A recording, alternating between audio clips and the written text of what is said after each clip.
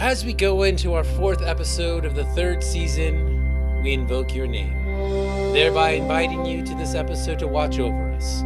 Picard, please grant our eyes the ability to always see our number one, to never become assimilated, but welcome back those who have been. Grant us the presence to always engage and the energy to make it so. In your name, we podcast. Welcome to Re-Engage, where we rewatch TNG, a show we loved when we were younger, and now we re-engage with episode by episode to see if it holds up to older eyes. I'm Jimmy G, and I'll be your number one this week as we talk about Season 3, Episode 4, Who Watches the Watchers. Let's say hello to our other number ones. Eric, how you do? I'm a number one. I'm doing great. How are you doing, Jimmy? It's so lovely to hear your voice. I like that intro. Thank you. Kate, how you do? Number one with a bullet, baby. And Greg, over to you. Very excited to be here. I was a number one dancer in high school for when I auditioned for Oklahoma, and it's still, kind of something I think about to this day. I'm a number one dancer. It's on your resume. All right, so we are with episode 4, season 3, star date 43175.5, air date the week of October 16th, 1989. Greg, we'll go back to you. What was happening around this star date? There are a bunch of things happening, continuing of stories that we've been talking about. So October 15th, just the day before, South African President F.W. de Klerk freed the ANC founder Walter Sisulu and 4 other political prisoners. He had just taken power, if you remember from the first episode, and this is the beginning, another stage in the step of dismantling apartheid. And on that note, also in October 18th, 2 days after this aired, East German leader Erich Honecker resigned. And it was another step in the fall of East Germany. If you remember, we had talked about how the East Germans were allowed to go into Berlin despite the Berlin Wall being there. And it's notable that Erich Honecker was the builder of the Berlin Wall in 1961. He was the administrator who set that up then. And so his resignation in some ignominy here, they might have used blackmail of some material that he was actually a Nazi sympathizer. Even though he was captured by the Nazis, they said he had renounced communism to the fascists, and so this was held over his head and was one of the reasons why he resigned on this date. And then very soon we'll get to the fall of that Berlin Wall, and this is just another step on that. But on a little bit of sports news on the domestic side of things, the day after this aired, there was an earthquake in San Francisco, 6.9 on the Richter scale, during Game 3 of the World Series. It was huge because most people were watching live, or many people across the country were watching live, and then the cameras started to shake and then went off, and it was frightening. No, agreed. Yeah, that's scary. I think they had to delay something like 10 days too, right? Right, because Candlestick Park, I think, had a crack in it. Something crazy. Something like that. So it was a very serious earthquake. Ended up killing 67 in the entirety. So a very sad event. I remember the images of the upper deck of the highways collapsing and then cars falling into it. It almost is some of those terrifying images that you think of when you're watching like action series and action events. And you're like, oh yeah, that's how awful it was, but it happened for real. Every time I would drive on the viaduct, which those Yes. of you who are not from Seattle, we used to have one of those double-decker highways that was right on the waterfront on land made of landfill and soot and hopes and dreams, I guess. And every time I would drive on that, I would picture that earthquake because I remember those images like seared into my brain. Me too. It was rough. But yeah, that's what was happening here in the world.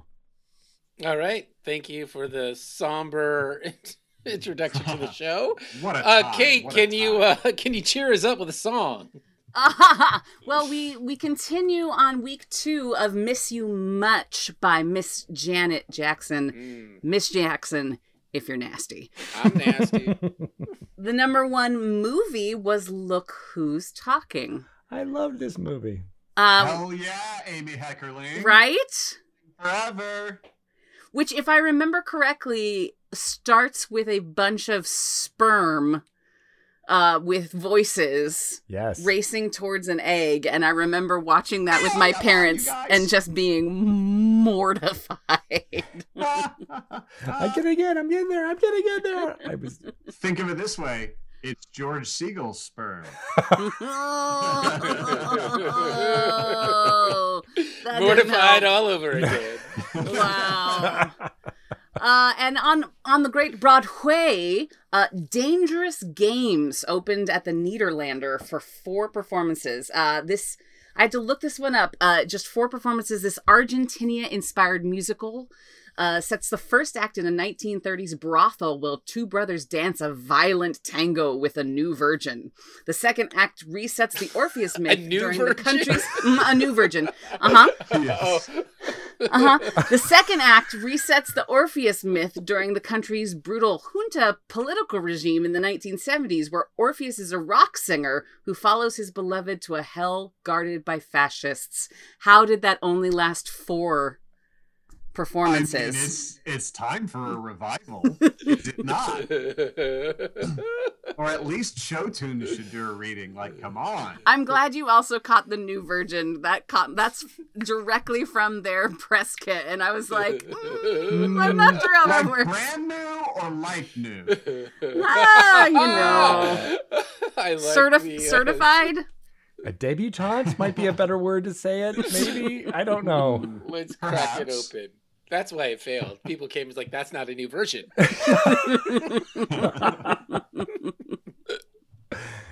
But that's pop culture news. All right.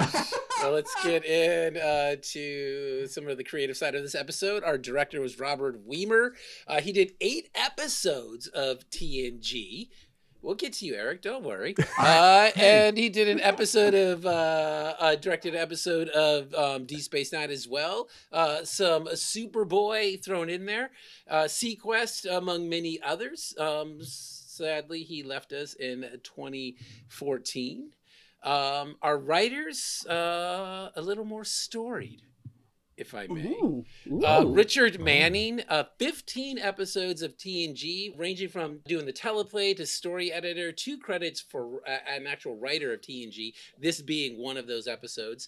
He wrote 1 episode for DS9, 10 episodes for Farscape, and my personal fave, he did 1 episode of Space Precinct.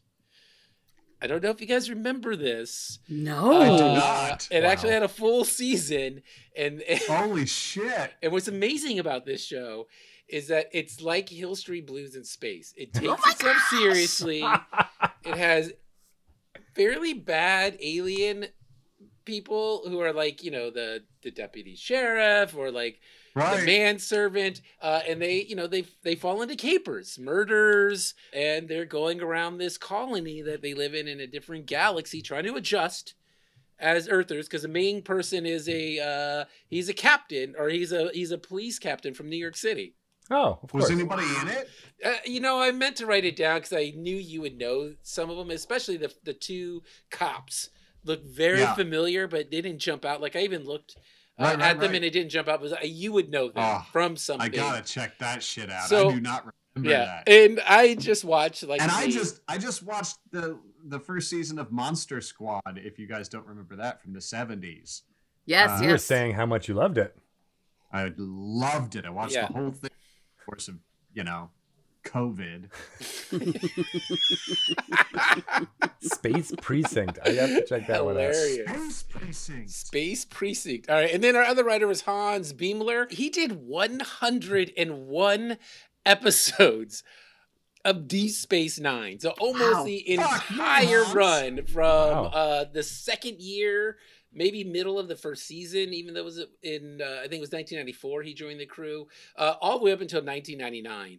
And that ranged from being a script editor, a supervising producer, and then executive producer in the very last year for about 6 episodes. And he also did 26 episodes of TNG. So a lot of cred for our writers there, especially sci-fi cred. So let's talk about the guest stars, Eric. Holy shit. Oh, dear. This is such an amazing goddamn group. All right, so we'll start on the lower end. I'm so frightened. No, do not be. It's incredible. Let me get to a place where I can read my fucking writing a little better, because y'all's beautiful face. Fuck you, I don't need to see you. All right, here we go. Let's start with Catherine Lee Scott as Nuria. She was, if you ever watched the show, the lead ingenue in Dark Shadows. Oh. As the 4 characters, 4 generations of this character. Brilliant, amazing, great gig. She is a world traveler and a polymath. She is still acting. Amazing life. She started a publishing company in 1985 that does nonfiction books and industry biographies and things like that, dealing with giving themes. She was in movies like The Great Gatsby and Brannigan, The Last Days of Patton. She was Miriam, recurring on The Goldbergs as the aforementioned George Segal's girlfriend. Dumb. She was the co-star of and regular on a TV series that lasted 8 episodes called Big Seamus, Little Seamus, starring Brian Dennehy. And if we could have nice things, we would have gotten 11 seasons of that shit. So she had a great career. Next, we have Dr. Barron, who was James Green. I'm sure you recognized him from tons of films like The Missouri Breaks. Great. Ghost Story, Hanky Panky, I know you all remember. Road to Perdition. He was the elevator and just brilliant in The Days and Nights of Molly Dodd. If you remember, that is one that I always talk about because I fucking loved it. He was the oldest city council member in Pawnee. You remember him, Fielding? He was fucking great. Oh. He did 22 Broadway plays, beginning with Romeo and Juliet starring Olivia de Havilland. He was the original Inherit the Wind, The Changeling, Foxfire with Tandy and Cronin. He was in the Robards revival of Iceman Cometh and You Can't Take It With You. His last show on Broadway is one of my all-time favorites, La Bette. Just a genius career. All right, next, you end up with Pamela Segal as OG. She currently goes by Pamela Adlon, and you may know her from Grease 2, her very first credit. Wow. Or Say Anything, which she was also terrific in. Now, let's keep going, because in Californication and Louie, which she also wrote and produced, she's fantastic. And she's currently killing it on Better Things on FX, which she created, produces, writes, and stars in. 3 Emmy noms as an actor in it, and a Peabody Award. And she is still not best known for that. Her Emmy-winning run as Bobby Hill, called King of the Hill, will always be the leading credit for this amazing performer. Oh, gee. Have John McLean as Fento in the movie version of Iceman Cometh with Lee Marvin. He was in that, directed by John Frankenheimer, of course. He's in My Fair Lady, Cool Hand Luke, In Cold Blood, First Blood, and The Missouri Breaks with fellow guest star James Green. Tons of Broadway, Max Anderson, and Shaw originals. All right, then you have Lois Hall as Warren, awful lot of small co-star and supporting roles in films like Seven Brides, TV like The Sisto Kid and Lone Ranger, all the way through Nip Tuck and 6 Feet Under, a couple of leads in B movies with wonderful names like Pirates of the High Seas and Daughter of the Jungle. Just stellar career. And finally, you come to my boy Ray Wise. Love him so much. Fuck yes, genre hero. Of course, we immediately think of Leland Palmer in Twin Peaks, one of the great all-time performances in television history, starting this same year where he played Lico. I always go to Reaper, one of his runs as a regular on TV show, as the Devil, one of my all-time favorite portrayals of that character. Just like a game show host that has the best time, doesn't really have anything bad in mind for anybody. He's just doing his job, and he's charming as fuck, and I really just love it. All through his career, I looked him up on IMDb, and while it was loading, I'm like, he's got to have 250 credits. I was wrong. I apologize. He had 248 so far. Wow. So the week. I assume he will have 250. The recent thing I saw him in was Psych 3. He was a regular on Fresh Off the Boat until recently. Right before that, while he was already huge, he did a couple years on Young and the Restless just for the fuck of it. What a M that was. He was a regular on Savannah, which was a weirdly charming show in the 90s. Recurring before that in things like Days of Our Lives in Dallas, LA Law, Knots Landing, 90210, 24, The Closer, Tim and Eric, and the movie. Kroll Show, How I Met Your Mother, etc. Now, movies. Lots of politicians and things like Bob Roberts and X-Men First Class. A lot of army guys, business liars, like in wonderful performance in RoboCop. He's not often nice or kind, which is why this episode is such a joy. He is so innocent and giving in this, which is not something he did very much of. In The Journey of Natty Gann, he's also something that's not the kind of over-the-top satirical character that he mostly plays. And of course, my very favorite performance of his is as the doomed hero, Alec Holland, the Swamp Thing. Fucking awesome. Yes, genre warrior, Ray Wise. All right. Well Incredible. done.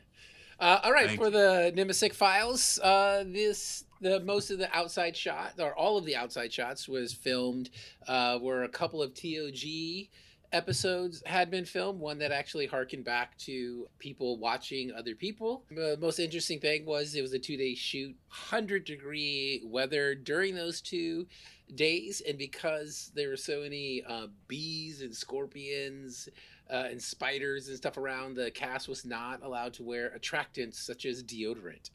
So it was a sweaty, stinky couple of days. Bees. Yeah, and Weimer, the director, he shot all the scenes with the Matakans in Tableau. And you might have noticed this, the way everybody was shot on the surface. And he did that because he thought this was a morality play. So he was trying to recreate little tableaus that would harken back to that.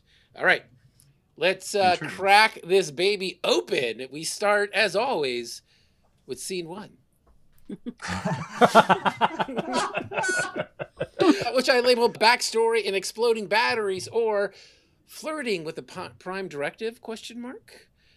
So Geordi's question about power needs and what the watch station needs opens up a floodgate of exposition, but I thought it was pretty well done. It gave us a lot of backstory, and although you could see that they were trying to give you exposition, it was justified. What do you guys think about that opening bit where we got an onslaught of information, all based on why they need as much power? No, I really like the aspect of it that involved Picard doing the avuncular thing that he does, guiding someone through something they can already figure out for themselves. Yes. I did not know that duck blinds would be so prevalent in the 24th century, that was the metaphor and they refer to it as the duck blind continuously. Yeah. The first time they said it, I was like, what? And then they explained immediately what it was. And I was like, oh, right, that fucking thing. Are there even ducks in the 24th century? I don't know. We've never seen a duck. I think I love this opening a lot because of all the things you mentioned, but it's got the best ending of someone saying, "Are we going to get to Warp 7?" And then that lovely close-up of Picard, "Go to Warp 9. Warp 9. Warp 9." Yes, and you're like, Warp 9. that was intense, because I was thinking it before he said it. I was like, he's going to go to Warp 9. I know he's going to go to Warp 9. And it was that perfect, release. And then You totally made the Picard happy. But I mean, we know they can go to 9.37, so let's go there. Come on. These Get guys it aren't worth going. 9.37? would it have been as dramatic if he said, go to 9.37777, repeating?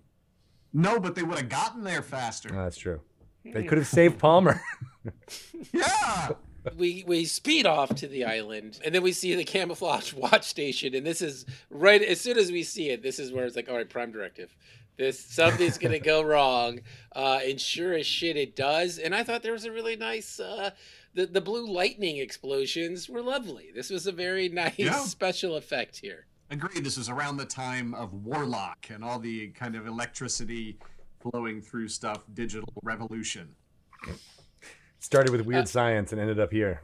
Right. Oh yeah, years later, it's an homage. And so it sets it up. We know where it's going. they're exposed, somebody has been seen, and now we know it's going to be pretty tense. We cut away. On to scene 2. So this is post opening credits. We open up. We see 2 Vulcan-like characters walking, and I wrote working class Vulcans.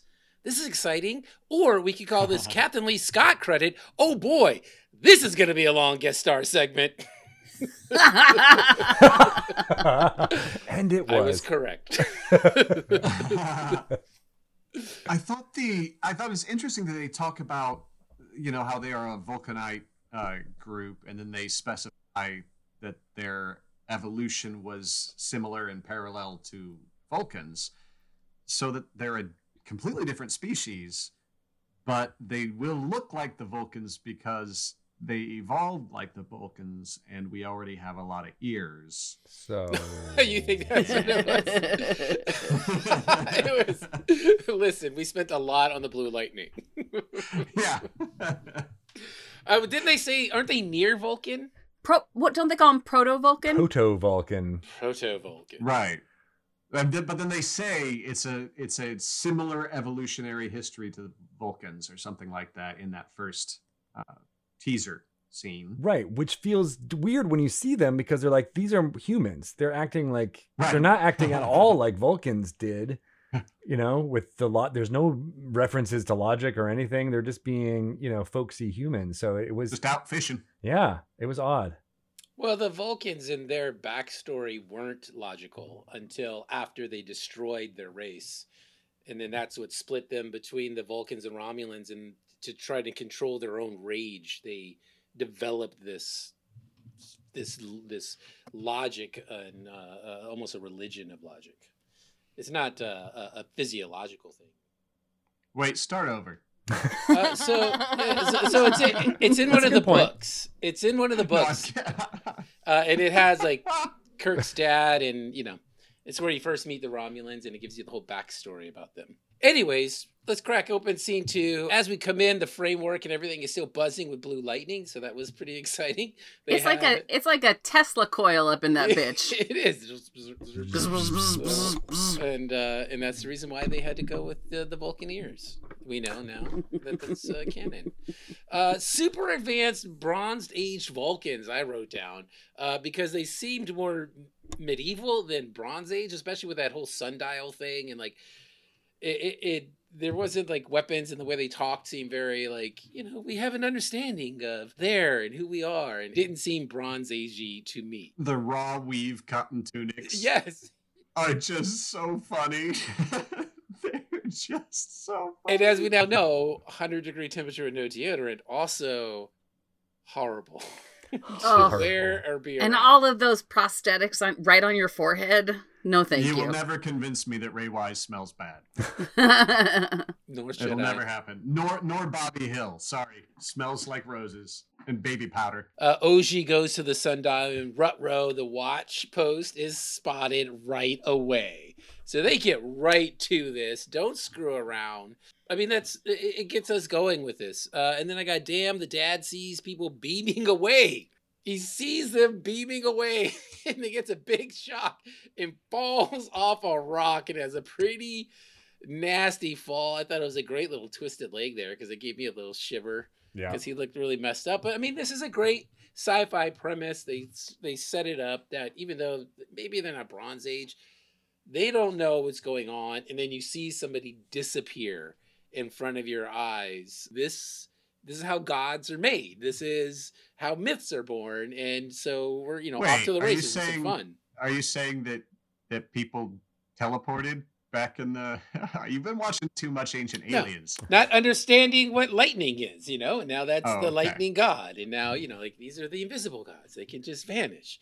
The transportation gods. The Picard. Yeah, the Picard. The Picard. Well, what I'll say about this scene is that they definitely got their money's worth shooting in this park.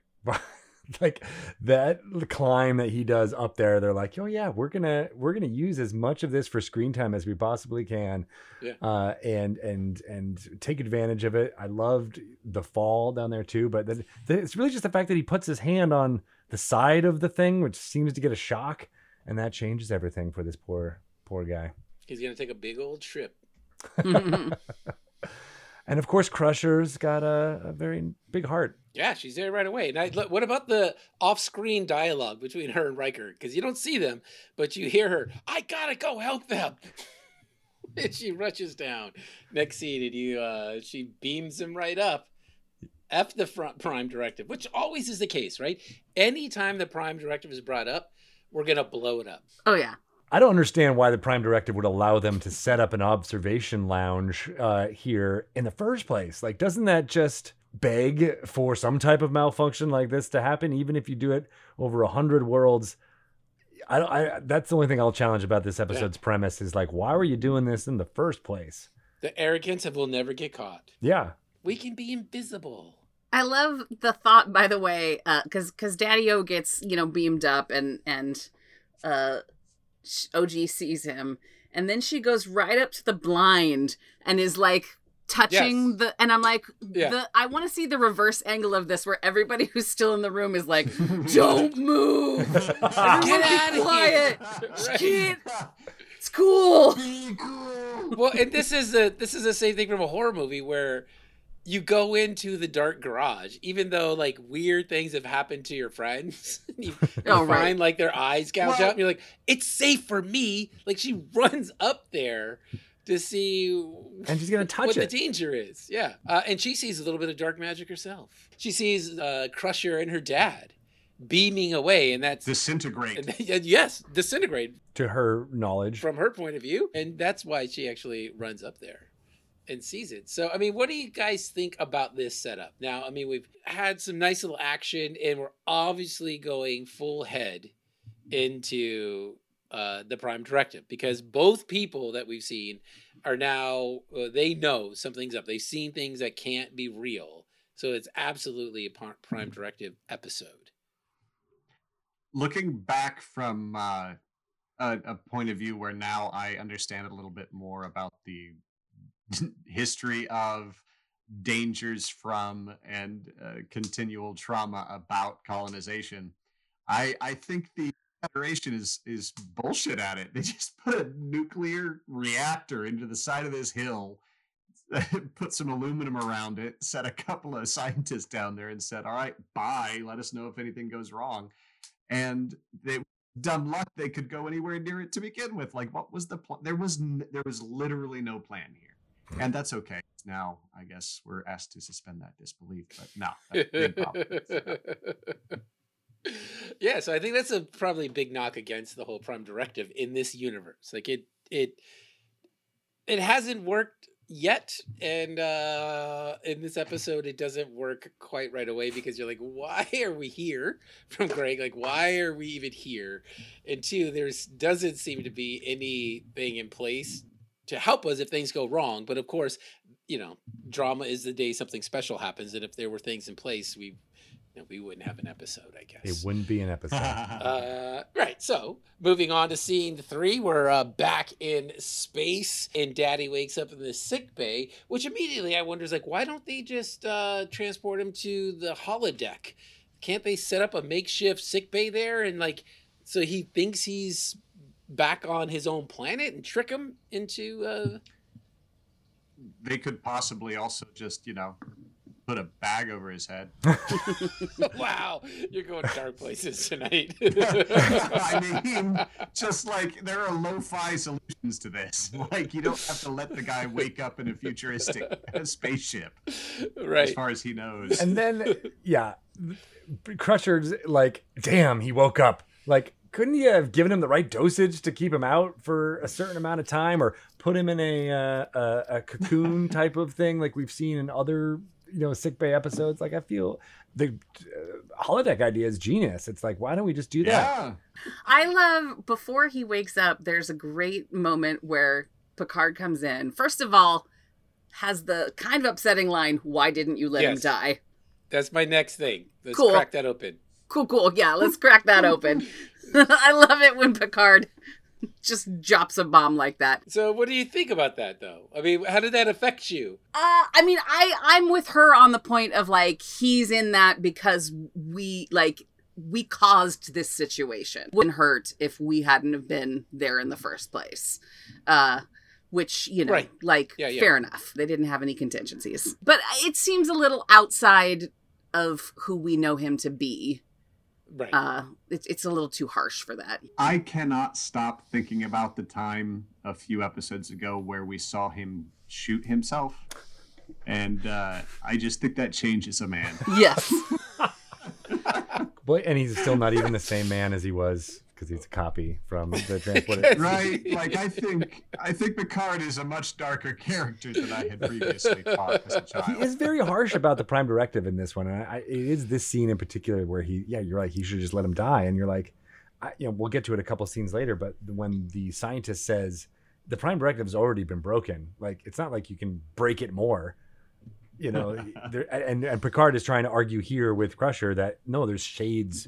You could have done X, and that would have made it to be okay. And I'd argue that the Prime Directive was broken as soon as they built the frickin' observation lounge. Right. But that's me.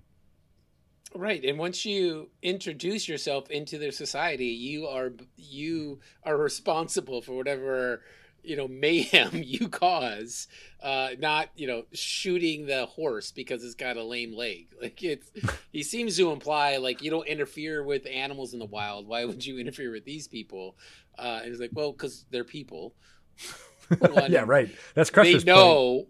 We know that they know that we're something akin to them, or more frightening, that maybe we're these gods, or an animal just like, you smell bad, I'm running away. Well, in fairness, they all smelled bad. That's literal. You're right. They were stanky. I wanna point out too, though, that there's this great little, like, well, you're gonna have to erase his short-term memory. It's been done before. Yes. And then she just daggers him with, I am familiar with Dr. Pulaski's technique. It's so fucking good and so, like, tense. And I just love it. Because you could tell she's not on board with whatever Pulaski had done, right? Like, she's like, that's messed up. But she does it. Right. And she anyway. Or she tries. Maybe she doesn't. Yeah. Maybe Crusher messes it up on purpose. I think it's less like that she's not okay with it, and more that it's fucking Pulaski's technique that is like, this is her house. This is my house. Right. And I'll figure it out, Picard. Well, I lied at the end of season 2 thinking that they did not mention Pulaski again. I think I actually read it for this episode. This is the last on-screen mention during TNG. And I don't think she's mentioned again until an episode of Voyager in the future. But yes, this is the least acknowledgement that there was another doctor on the ship last season. Yeah, a couple months ago. Yeah. All right, and then Dad wakes up to see more troubling things. Damn. He learns the captain's name. Picard. They say Picard a lot in this scene. A lot. And it's so many times that it's almost like, is this a word? Is it limit? Road. All right. All right, so we go into scene 4. Daddy's back. Dad returns to the planet. He starts calling for Oji, and it seems like Dad's memories weren't scrubbed. He remembers a lot, and then he starts tying what he remembers to old myths. And he takes off to tell the others. So, I mean, it's a bulk of the scene. And I kind of liked what they were doing with, this is how gods are made. It's like when you read Lord of the Flies the first time, and you start seeing the little symbolism of when you go primal, the little things start making, people bigger, and you got the conch and put Piggy on a stick. Make it bleed. Yeah, it's this is how myths are born. So that was kind of fun. Yeah, I used to work at the science center here in town, and I would do the shows in the Star Lab and getting to talk about constellations and the working in the planetarium. And that was my favorite thing to talk about, was like where these stories come from. And it's because of what you were talking about, Jimmy. Like, we don't know where this lightning comes from. This is scary. We need a story and look, there's some dots in the sky that kind of look like a lightning bolt, I guess, maybe, sort of. I don't know. It's just fascinating. And it also reminds me of one of my favorite plays ever, Mr. Burns, the electrical play. Yeah, right. Our good friend Eric Gratton was in. But, Nightmares I have. For you, but for us as an audience, it was revelatory. No, I had a great time, but I have nightmares. I thought of that play too, because it did have that kind of thing where you take things that we now know as real, and then we're going to adapt it to a different way of thinking, a more primitive way of thinking, perhaps. And it's doing that here. And the only part I don't like about it, though, is that it seems so transparent. This is a scene where the writers are telling us versus showing us. Like, I feel like Ray Wise does a great job in this episode being as earnest as he is. But if you give it to a lesser actor, this would feel very wooden, this dialogue, I think. Right, which is why they gave it to Ray Wise. Which is why it works. It's smart of them to do that. He's so good. And you're right, like, that's such a difficult character to play because we don't want to mean things. Like, it's much more, it's much easier to glib over things. And that's what a lot of characters do. A lot of what actors can rely on and be entertaining doing. And with a character like this, if you don't just mean it, like, it's going to be torturous to watch. He's so good. Indeed he is. And that takes us into scene 5, our first conference room scene of the episode. Yeah. And the whole scene is set up just to show us the importance of not interfering with these people. And then we get a little hint. Riker has a plan. And I wrote down, is it a dress-up plan? And that takes us right into scene 6. It's a dress-up plan! All right. Or Riker in boots. Yes, can we talk about those boots for a second? They're good looking Those boots. boots with short pants and naked knees. Jesus Christ, what was happening? Amazing. They wanted to see if they could get away with it without him complaining or showing any, and they were really impressed with how far they. Right. It was like they were trying to, let's see if he's one of those asshole actors who throws a fit. Put him in short pants, see what he does. Have the other pants on hand. Like, we'll give him long pants, like, but put him in the short pants, see what he does. He's like, I don't care. He's like, make him shorter. I'll wear whatever. I don't care. Shoot. That shot with Troy and him showing up in the middle of where they are in that park is really good. Yeah. It actually showed a really great Right. production value. Kind of, it was like, oh, this feels like those Star Trek TNG movies. It felt really real. And I'll tell you, here's a little bit of canon that you won't hear anywhere else because it's not true. Troy looked really good as Mentankin, and this is something that she and Riker would revisit to get things sparked up again, Canon. to get back to their younger years as they got older. That's fair. And that's what you got to do.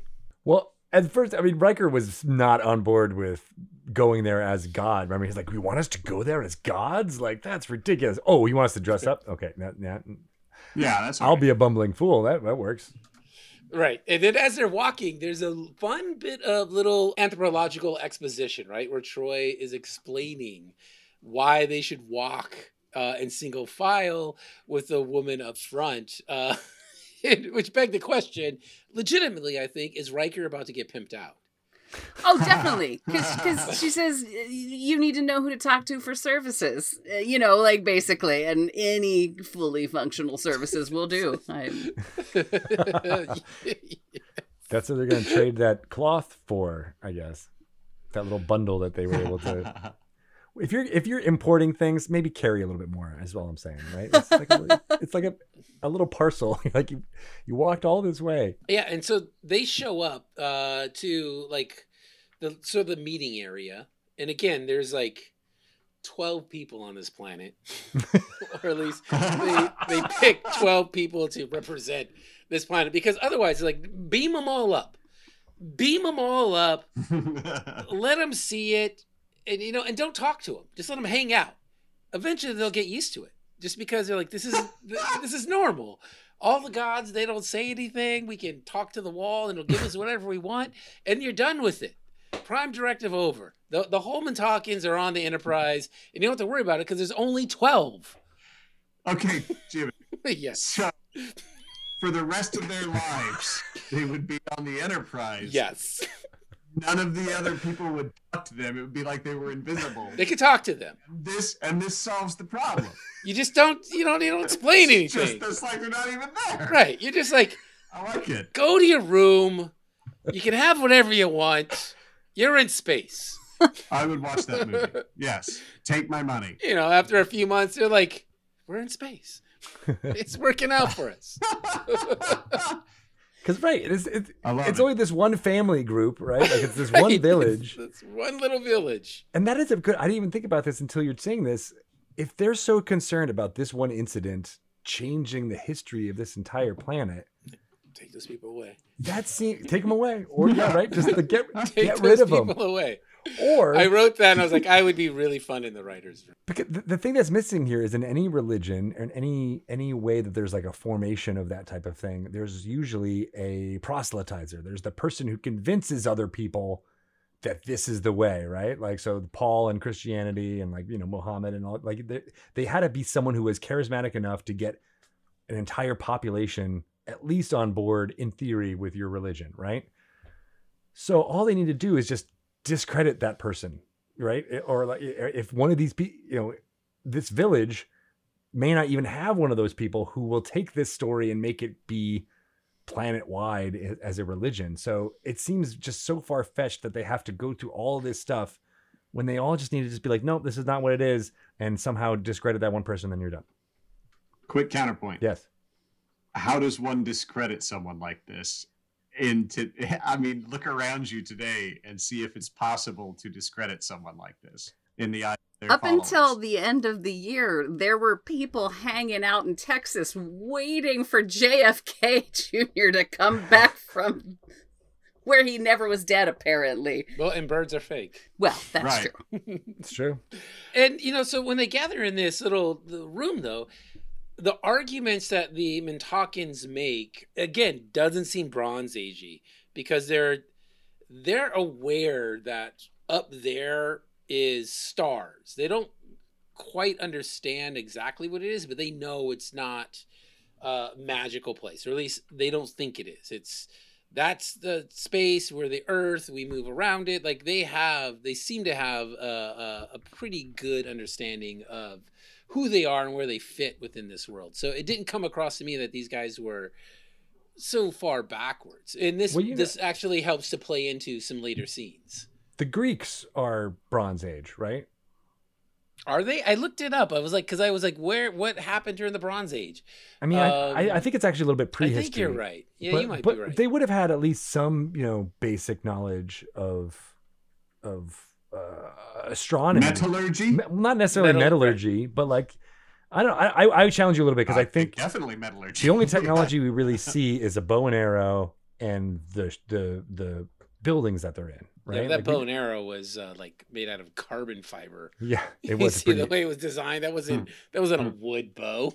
It was a pretty cool looking bow. It's like almost like, but if you look at recurve bows that have been around, like they look pretty fancy too, and that's the same technology that's been around for a long time. But it seemed Bronze Agey to me. It definitely did seem like it was like maybe 2000 BC of our to 1000 BC around there. All right, scene 7, the Palmer dilemma. Scene 6, right before we get here, Picard is talking about the contamination. So the whole thing is contaminated, them being exposed.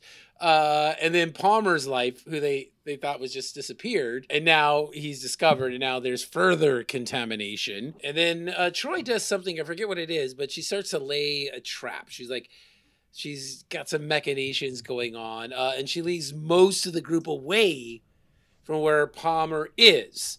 And there's lots of talks of the overseers and old legends. So the overseers, the gods, I guess they were supposed to be.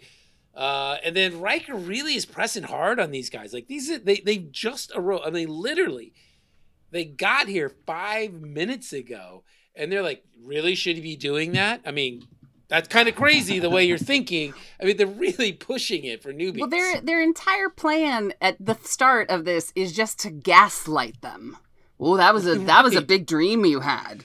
Like, that doesn't sound right to me. I mean, like, it's so toxic, and it's all coming from Troy. It's the worst. And your daughters and fathers can share dreams. Like, no, what? Really? How? The fuck? They stand at the back of the group, just kind of going, I heard this guy went the other way. And everybody turns around and they look behind themselves too. Like, oh. It's the new guy, Riker. Kind of funny name, right? I think they went too hard too, and it seems really bad that Troy would be the one who, like, she should be better at diplomacy than she is. Well, in tricking them, right? Because she should know. Yeah. Like, if she could sense something. She seemed really out of her element. Didn't seem a lot of sensing stuff from her in this one. Well, there was a lot of thallium in the Sure. Dirt, and that gets in the way of sensors and yeah, thallium. She's allergic to it, right? Canon. Yeah. Canon. Canon. Also, Canon, Riker really knows his knots. He does. He gets Palmer out of there pretty quick. I love that Troy leads them all away, and Riker is left behind to trick an old man. Right. And then to carry him. And it looked like he really did. So when he was running up that hill, it looked like an actor. He's like, whew, you are a lot heavier than I thought. Sure. One more take, Will. Yeah. Sure, Will. Go ahead and say one more take. I got it. You bet. I know. And then I counted like 2 or 3 times where he goes out of view. Right? He could have. And he didn't call. Right? So many times. For the beaming. Be ready to beam me up. Why didn't he just go into like another room? Why did he had to run walk away so far? Yeah. He had to run. It was the longest sequence because it was like, there's them over there. There's them over there. There's them over there. All I know is you speed that up 1.5 times and play some yakety sax over that, and it is comic gold. You slow it down by 1.5 and play some weird organ music, and it's Logan's Run. Okay, so he finally asked to be beamed out. We see the unbinding of the old man in scene 8 and back with the Mentakins. And there's this weird moment there with the whole group, I thought.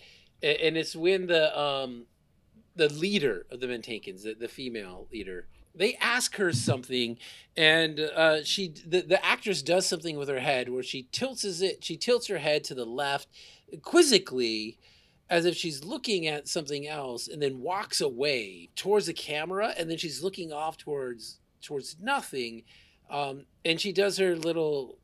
She thinks about the problems, like, no, we're not going to kill these people. That's not what we do. And one, it seemed like sort of a sophomoric choice, like a good actor just starting off doing a monologue, and they walk up to the front and they pretend like they can really see what is happening, and it really takes over their emotions, and it's something you quickly throw away, knowing that only someone with psychosis can really see something out there. You're not looking at anything, but it harkened back to at the beginning of the episode. She did the same thing with her head, and I thought maybe the character was blind because she was moving her head almost like a cat, twitching it back and forth as people were talking, and it just spoke to me as somebody who was trying to find the voice because she couldn't see. And then it came back to it, and it was just an acting choice. And of course, she could see just fine. It seems to me to be part and parcel with what you were talking about, the director doing the tableau thing. morality play tableau stuff. But I know you like to blame the actors, and I like to blame the directors, so right. I don't know. Yeah. No, of course. They did a lot of viewpoints before they filmed any of her scenes. As they should. Yeah, but that's a really good point. I hadn't thought about that, even though I'm the one who brought up the whole tableau thing. I mean, that you don't have to think and talk both, Jim. It's not doing well in that regard tonight. Back aboard the Enterprise in the Picard conundrum, masquerading in God making. So I don't know what that means. Is a Prime Directive really a thing? Because I mean, we continue to just blow this thing up. It's amazing. And talk about we can't go against it, but of course we're going to go against it because it's stupid.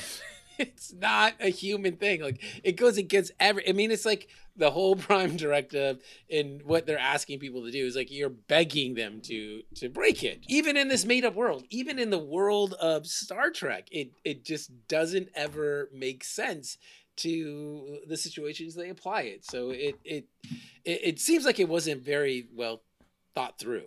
And time and again, Picard just ignores it. Even though he's the most staunch defender of it on the series, he's always the one who's like, well, I'm going to bring a woman up to the ship and have her look at her planet. This is the second time he's done it so far in the series. And I think he does it 2 more times over the course of the entire run.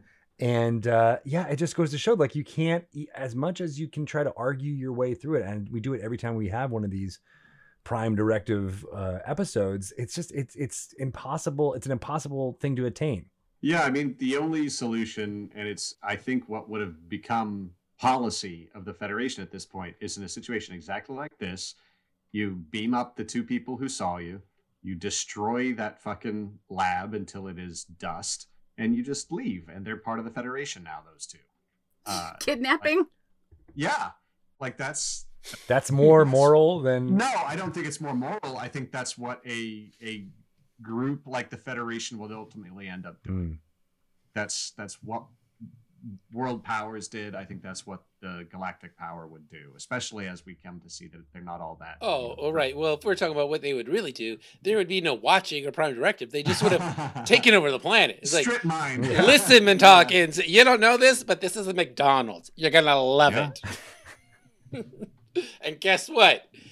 You're the manager. Yeah. Or at least offer them the option. And I think those 2 would have taken it. Totally beloved the Prime Directive with bringing Nora up onto the ship and like, check it out. This is your planet. We have a moment with the leader of the research group, the older gentleman, and he's taking your stance. He's like, well, we're done. We got to go get Palmer and do whatever we have to. And Picard blows up at this. Like, at the suggestion, he really blows up. And it's just the first time in these 3 seasons where I was like, Patrick, dial it back. Come on. You're chewing on the scenery there. It's not, you're absolutely right. He's wrong. But you don't have to, blow up at the guy. He has no power. Well, I will say... You just say no. I had called that old man Yelly Guy because I couldn't remember his name because every scene he's just yelling. So how do you overtake a scene partner who's always yelling in the scene? Oh, so you think it was the other actors bad acting that made Patrick bad? Like you just had to come over the it's top. It's a thing that happens. I literally wrote down Yelly Guy thinks this will lead to war, and then I said Picard yells at Yelly Guy.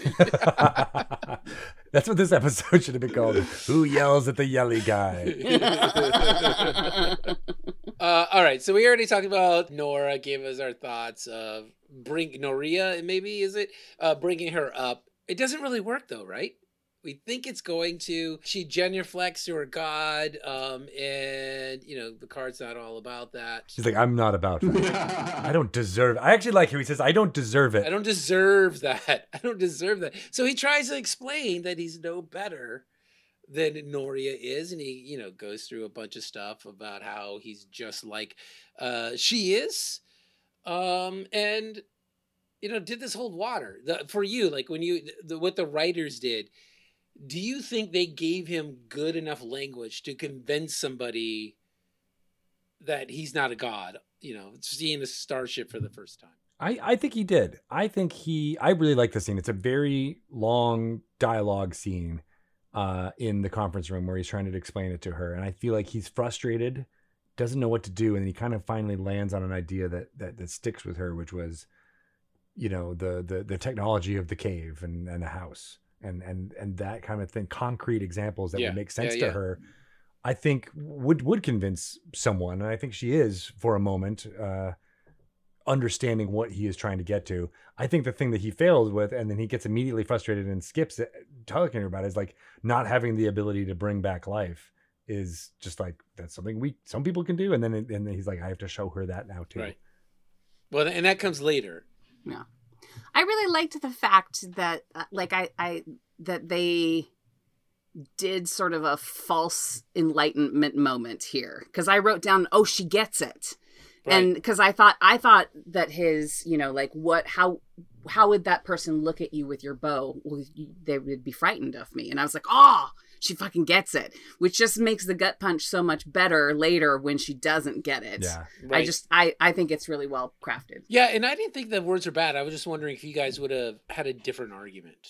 I mean, we'll find out when I get there. Like, I look forward to my opportunity to convince someone of this. I think I've got a really good plan, but I'm not certain it would work better than Picard's. Well, let's hear it. I know. Right now, you have to say it. Oh, I'd scream at them really hard until they told me they me. And then I'd call it good and say, if you tell anyone, I'll fucking kill you. And if they I've get out of worked line, for gods for a long time. and then you just kidnap them if that doesn't work. Yeah. Just shut up. So the scene ends, I think, beautifully with Noria saying, perhaps my people will one day fly above the clouds, to which Picard says, of that I have absolutely no doubt. And I got a little goosebumps. I thought, oh, of course. And I thought that was wonderful. And for me, that's what made the gut punch really land, when she, of course, doesn't get it. Yeah. At all. She's still operating under the premise that he's a god, and Right. he's just trying to talk to her. And she gets it, but she's like, yeah, but you're a god. I get all that. Right. But you're a god. So we go into scene 11, Lakos in worry. So he's just down there fretting. Like, is the Picard angry? What does the Picard want? And again, I liked this setup because this was showing how people abuse religion and not telling us. We do get to a point where they tell us then, just in case we didn't get what was happening there. Troy lets us know. She looks at the cameras like, this is why religion is bad. But it was really great that he thinks he understands Picard, and he understands Picard through his own limited understanding, even though he thinks that's a god. But of course a god would think like he thinks, which is always the failure of religion, right? And I thought that was just wonderful because it made me angry. He's like, why do you think he thinks like you? The only thing I could say is that I appreciate how the writers could have gone more anti-religion on this by having the Ray Wise character like his celebrity a little bit here, right? Like, he doesn't play it that way. He does play it very nice and innocent. Like, he's just trying to do what he thinks is right, even though it's weird and crazy. He's about to shoot, Right. Thing. But he's always, I think, trying to do the right thing.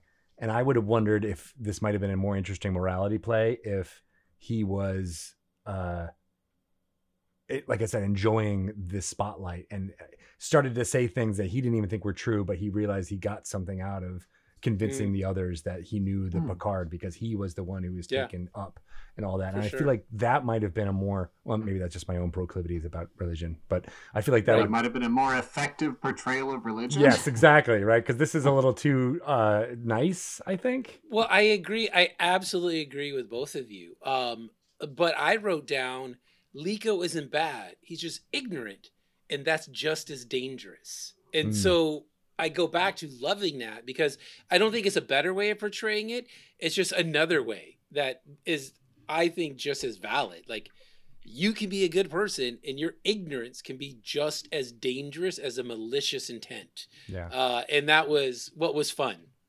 We've talked on this one about the saying that, any sufficiently advanced technology would appear like magic.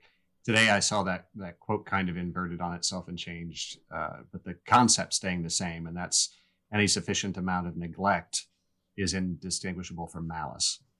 And I think that's a really good way of looking at that. Yeah. Same kind of thing here. Any sufficient level of ignorance is so dangerous as to be indistinguishable from evil. Yeah. So all religion is bad, I think is what we're trying to say. That's not what I'm saying. It sounds like what I'm saying. So we move on to scene 13. And this is truly the scene where we get everything is wrong religion, because this is where actually Lakos is walking around, becoming the interpreter of the Picard, all based on his own personal feelings of his wife died in the flood, and now the weather's really bad, so, everything is bad, and Picard is angry, and I have to kill Troy. So we already beat scene 14 over the head. We go into scene 15, and Troy talks the interpreter off a ledge, so finally Troy's doing, what she's supposed to be doing. And a couple of these little things, and Lako's falters. He doesn't think maybe he shouldn't shoot somebody. But then, of course, he shoots him. Which is great. He shoots Picard with an arrow. That's a really good cutaway, right? Because you could tell that he shoots the arrow. The arrow was attached to Picard, and then Picard jumps. I don't know if it is Patrick Stewart. I guess, do you see his face in the shot? But then he jumps backwards and does a pretty good fall backwards, right, Eric? Not bad at all. You can barely see that foot hitting first. That's what you want, right? Well, I love that. That to me is the chef's kiss on this sort of argument. Is the idea of doubling down on something because you've spent so much time and energy, professing it, that even when your own God is standing before you saying, hey, flesh and blood here, no big deal. Shoot that arrow, gonna kill me dead. It's still worth the risk, right? Because it's too hard to break out of that mentality. Yes, the myth of pot committed. And that takes us to our final scene. Scene 16, Picard is fine and wishing good journeys. They dismantle that watch post. I don't know what the point is. They can just make it invisible, but they want to let us know that they're out of there. And we end with a GIF, some thin explanation for the highest law, and a touching gift for Picard. So lovely of them to give him, what was it? Some kind of a cloth of a tablecloth, a runner. I think it was a runner. Yeah. for his table. Something they can always remember him by. Well, that is a tableau shot to die for. I just loved how they had set that up. It does look very almost church-like in its presentation. It's a really beautiful shot, but man, you thought they were going to give a better gift. And I thought it was interesting. They nobody gets a Pulaski wash, which is I'm making canon for Memory Wipe now. It's now the Pulaski wash. Oh. And so this small group of people knows about outer space. They know about spaceships and beaming and all of this. Does this make this little group of people far more advanced than anybody else on this planet? If there are indeed any other people on this planet. Within 3 or 4 months, they're all in jail for considered crazy. That's right. They're for heresy. Yeah. I shot the Picard and I didn't start a religion. Oh, that was brilliant. I have to say, I love the way at the end she holds his hand the same way he held her hand when he was saying, feel my flesh like I am human. And it's a really nice bow on the end of the episode. And I like to imagine that becomes their sort of be excellent to each other, party on, Wayne, moments where that gesture becomes the sort of and also with you moment for them. We are flesh and blood. And there you have it. Who watches The Watchers?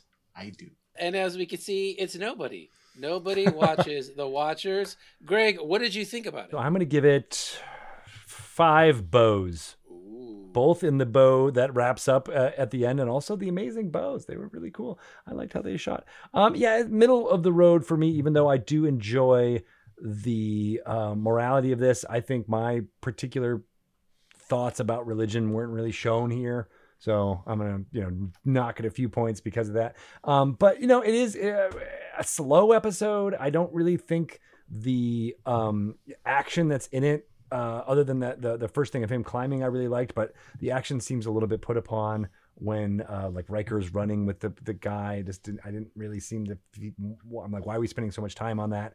I don't really understand the Prime Directive any better after this episode, which is part of the point. It should be for this is to be like, oh yeah, we time we visit this, we should get a different aspect of it. And I feel like at the end, Picard was just like, screw it. I mean, I don't even know. Sure, we'll take your gifts and then we're gone, I guess. And that everybody's happy. It didn't have a really theme that I could really take away from it other than don't do this. Don't watch. So 5 for me. All right. Kate, what about you? I'm gonna go on the other end of that spectrum. I'm gonna give it 8.5 poorly planned textile presents. This has all the things I like about sci-fi in it. I love the idea I do love the idea of the duck blind, because even though it's not prime direct, you can argue about prime directive, it's super sci-fi, right?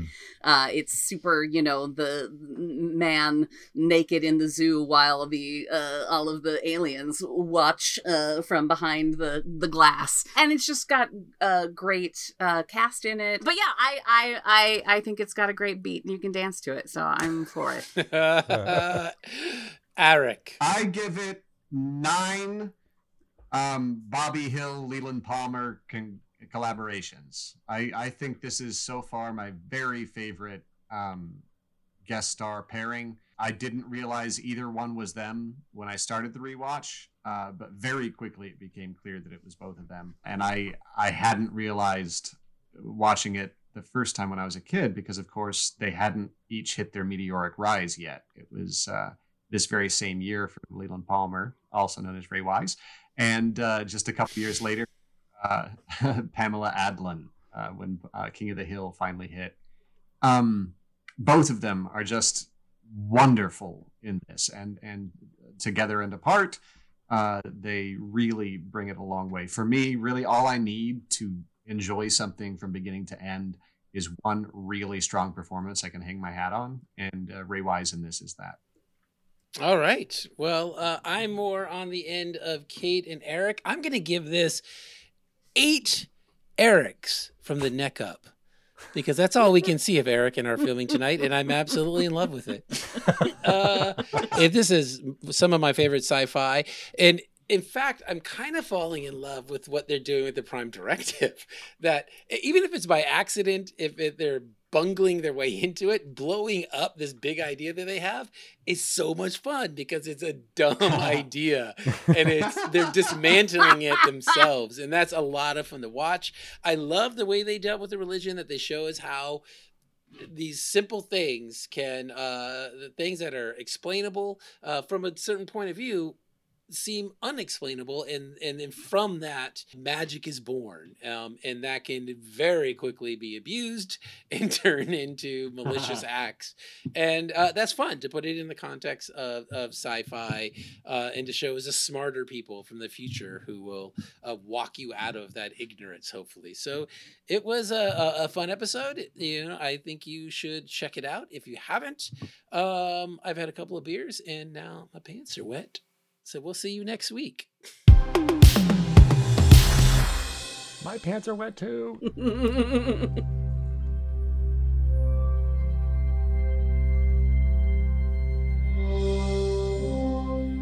We appreciate you for voyaging with us on this episode of Re-Engage. Next week, we are continuing on our mission with the next episode of the 3rd season of Star Trek: The Next Generation. Follow Re-Engage on Instagram and Twitter at ReEngageTNG to get updates when episodes are published. You can follow our various Cultural Bridge crew on all of the social medias. Kate Yeager is Yeagerlicious. Eric Gratton is at Eric Falls Down. Greg Tito is at Greg Tito on Twitter and at Greg_Tito on Instagram. Jimmy G is at the Jimmy G on Instagram. Re-Engage is edited by me, Greg Tito. Logo artwork by Mojo Jojo 97. Theme music is by Ryan Marth. Thank you so much for listening. Stand by now as Dr. Beverly Crusher is ready